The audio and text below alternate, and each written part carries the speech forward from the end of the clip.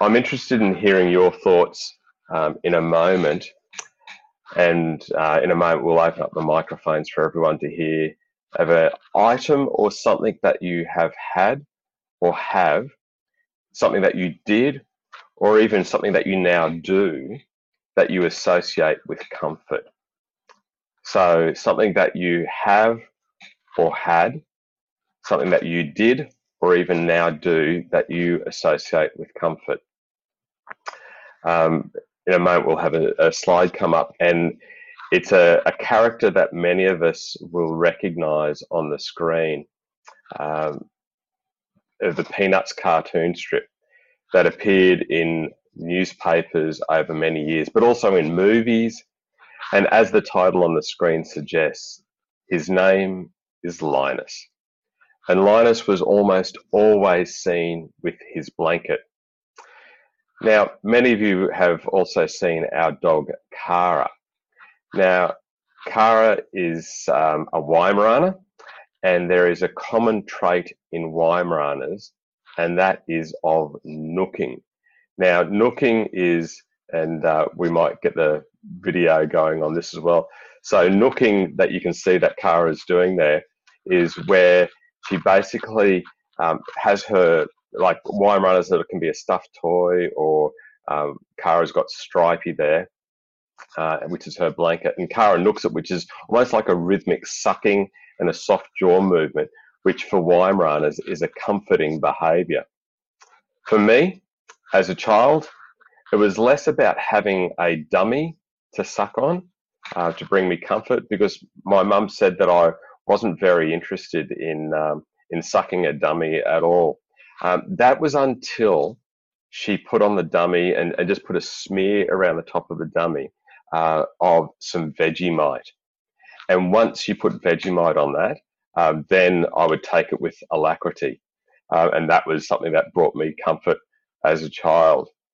So what about for others? Does anyone want to briefly share something that they have found that gives them or has given them in the past comfort? Interested in hearing some contributions from a few people in that space. You don't have a blankie or anything? Pardon? I don't have a blankie. You don't have a blankie? Okay. Well, What about others? What sort of things have you used or have found as far as a source of comfort goes? If you want to just pop up your hand and we'll make sure that we give you a chance to have a chat. Yep, Donna?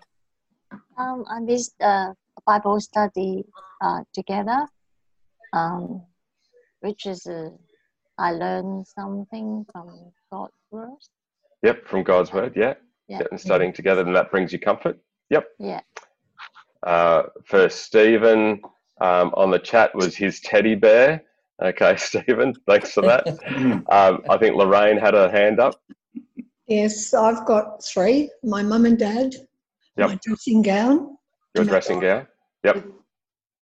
And my dog. And your dog? Yep.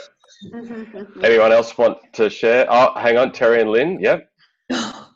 Many of you know our journey with our granddaughters and son and daughter-in-law at the moment has been very difficult, very stormy.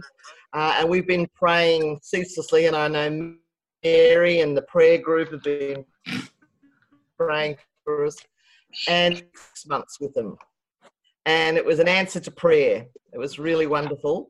Complicated. There's all sorts of things to navigate. But Ruby, our little 5-year-old, loves making cards like a lot of children do. She wants to do craft.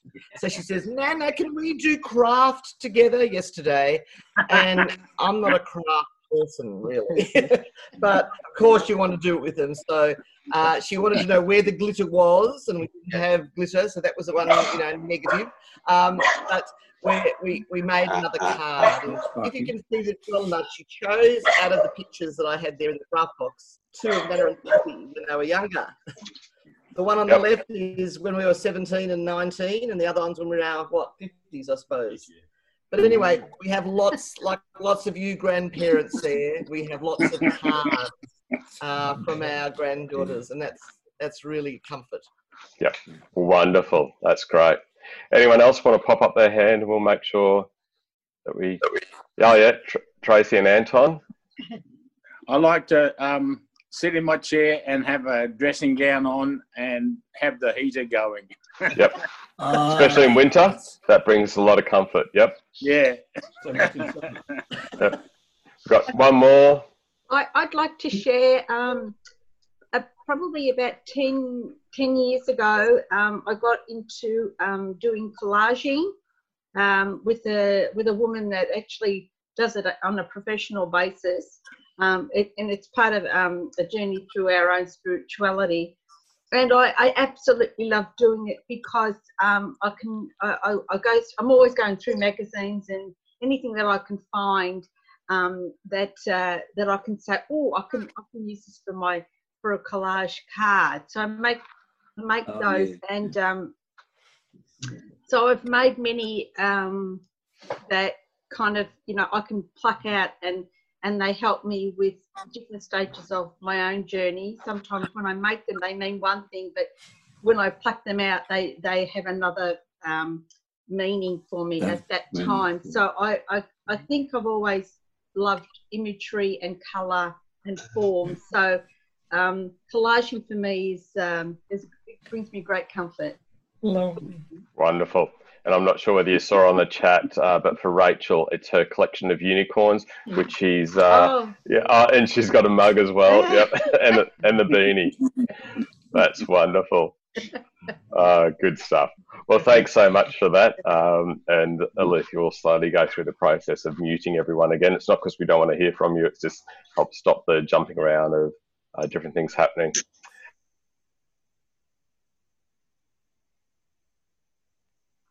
It's interesting to see the way that people find comfort today in a world that people draw from in efforts to show compassion to others as well, and how we find ourselves in this space of both finding comfort for ourselves, but also being a comfort and extending compassion to others.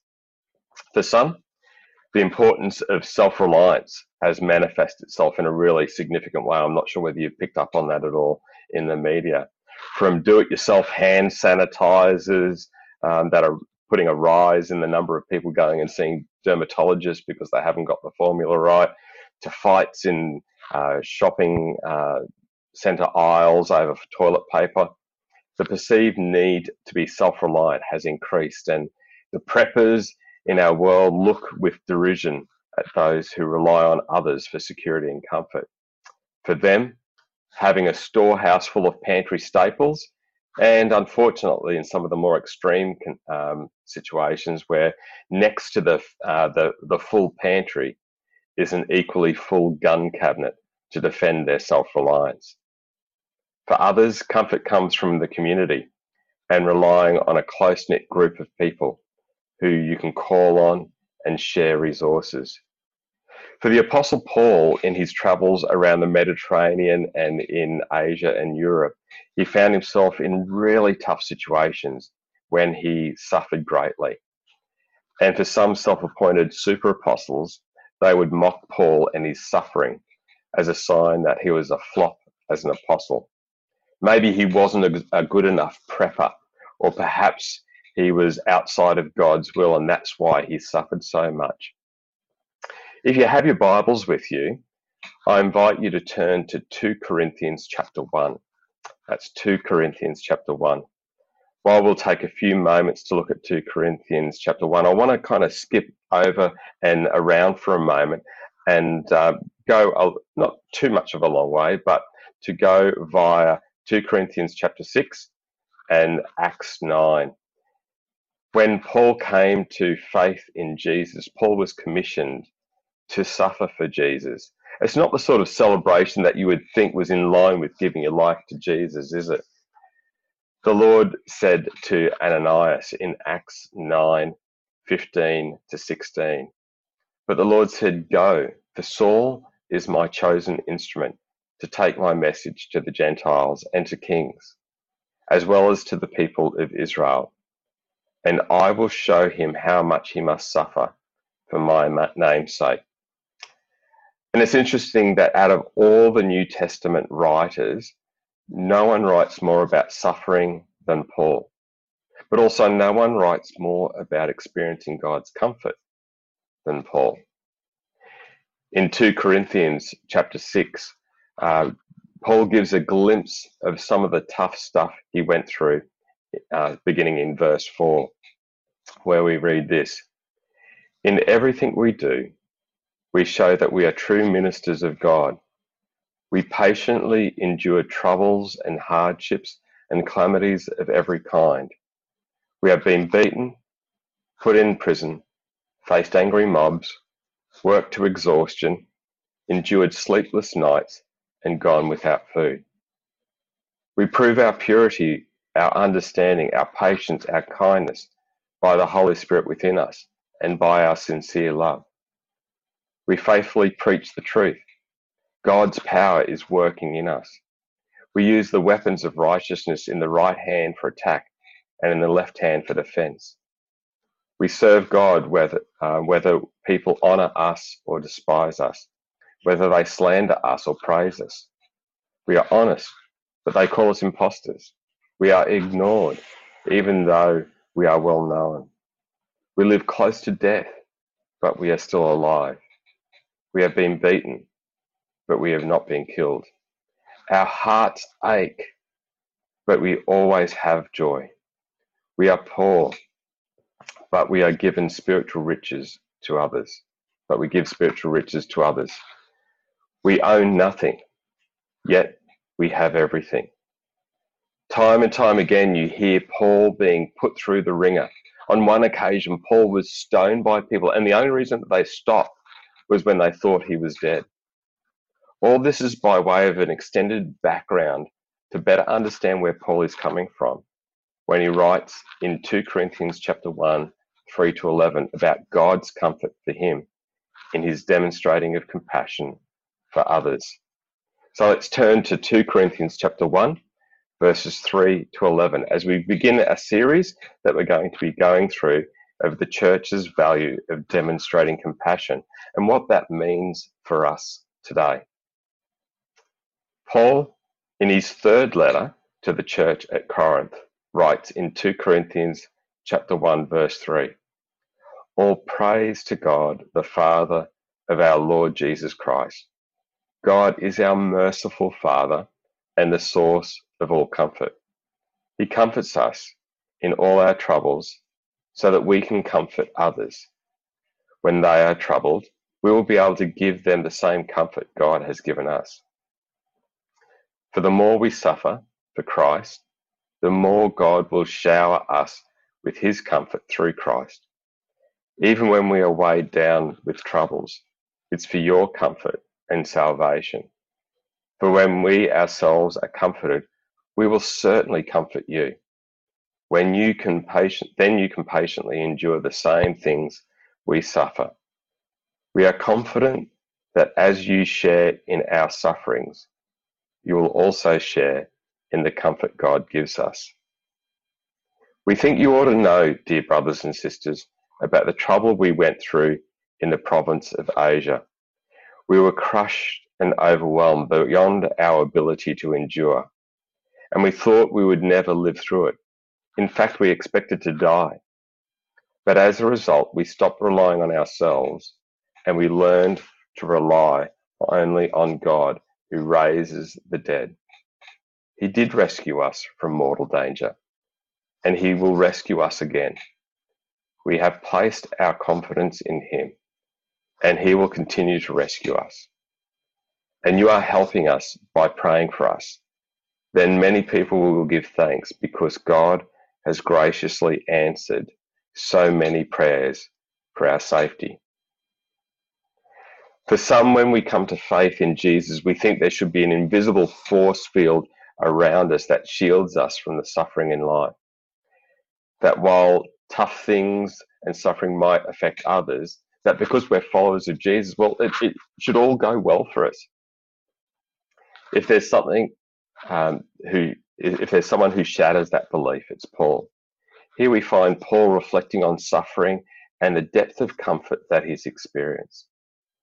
This suffering is more than a stubbed toe or hitting your thumb with a hammer, and from personal experience, neither of those things are much fun.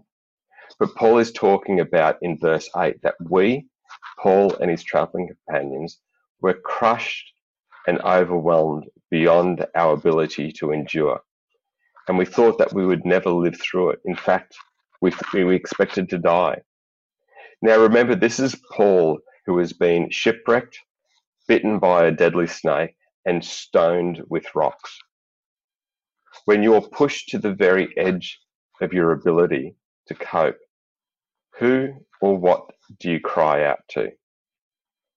When your self-sufficiency comes up short and your resources run dry, where do you turn? When you long for a drop of compassion in a desert of despair, where do you go? For Paul, he discovered that no matter how desperate things got for him, how big the obstacles were for him, God, the Father of our Lord Jesus Christ, God is our merciful Father and the source of all comfort. Compassion and comfort are no more necessary in the absence of pain and suffering than a bright torch is needed outside in the noonday sun. But even tougher for Paul is that he was not suffering for his own benefit. His suffering came out of his passion for helping others to come to know their Creator God. This same comfort that Paul talks about is the Greek word that is used called paraclete. It's the same word that Jesus used as a title or a name for the Holy Spirit in John chapter 14, 15 to 17. The Holy Spirit who raised Jesus from the grave gives Paul hope and comfort that this world and all it has to offer is not all that there is to this life. That life to the full is found in Jesus, who defeated sin, who defeated death, and will raise all his followers to eternal life. Comfort is not necessarily about taking Paul out of suffering, but being present and supporting Paul through the suffering. Though I walk through the shadow of death, not around the shadow of death, Psalm 23 doesn't say, though I walk through the shadow of death. Some of you may recall the poem about footprints in the sand, and that when there's a single set of footprints, it's a sign not that Jesus has abandoned you, but that he is carrying you through the suffering. Two things are worthy of note in this passage: that the comfort that Paul and his companions received was not an end in itself. The purpose that Paul experienced comfort was not just to make him feel better, but verse 4 speaks of comfort in times of trouble, that it was so that Paul could be a comfort to others. He comforts us with all troubles, so that we can comfort others. When they are troubled, they will be able to give the same comfort God has given us. There is a gifting of comfort to others, showing them compassion and support. And it's not about reciprocity. It's not about expecting something in return. It's not about wishing to sit around and giving each other warm hugs and patting each other on the back all day.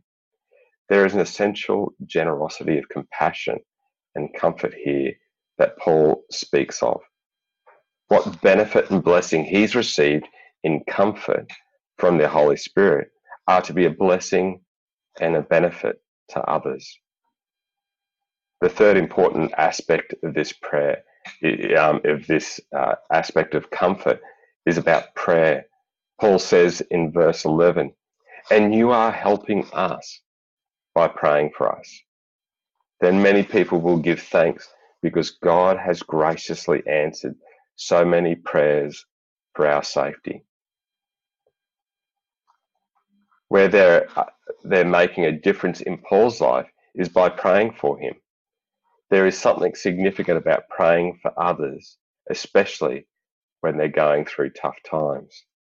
It's not a simple prayer for the end of their suffering. It may involve asking for an end of suffering, sure, but it's often about praying for God's comfort to be manifest while suffering, that there would be a witness of God's goodness and faithfulness in the midst of suffering. Today, as we commence our series of looking at the third of our values as Northern Community Church of Christ, of demonstrating compassion, it's important that we understand that our motivation and fuel for compassion does not come from some Miss Universe desire for world peace.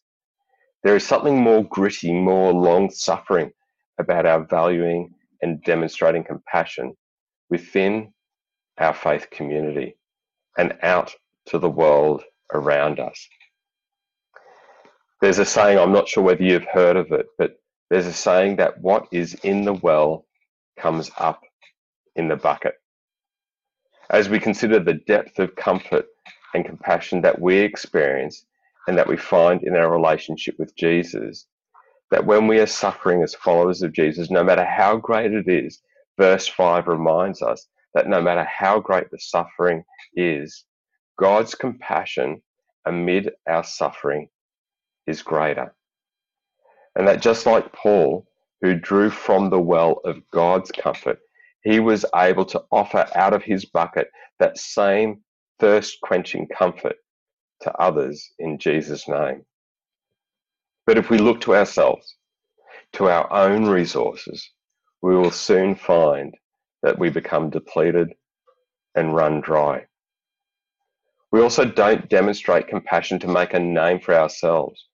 We demonstrate compassion to make a name for Jesus. It will not mean that we will always be able to take away pain and suffering that other people experience, but it will mean that we'll be prepared to enter into their story, to pray for them, to pray with them, and to support them when they're suffering. When you experience suffering and find yourself thirsty for comfort and compassion, do you look for yourself? Do you look to yourself and your own resources? Paul discovered that when we look to ourselves, we will eventually come to a point where we're exhausted and our well runs dry. But when we draw from our relationship with the same Jesus who suffered, died, and rose to new life, we will discover and draw from a wealth of resources. We draw comfort from the Creator of the universe and God's eternal, immeasurable resources.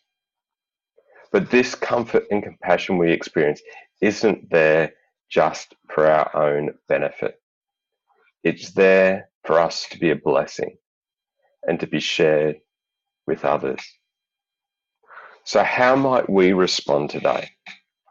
How might we consider how we respond to times of suffering and times when we are called on by God to bring comfort to others? Well, there's a couple of questions that I want to pose to you to reflect on, and hopefully if technology plays its part, it'll be able to work with us. But where do you go to first for comfort? Where do you usually go to for comfort?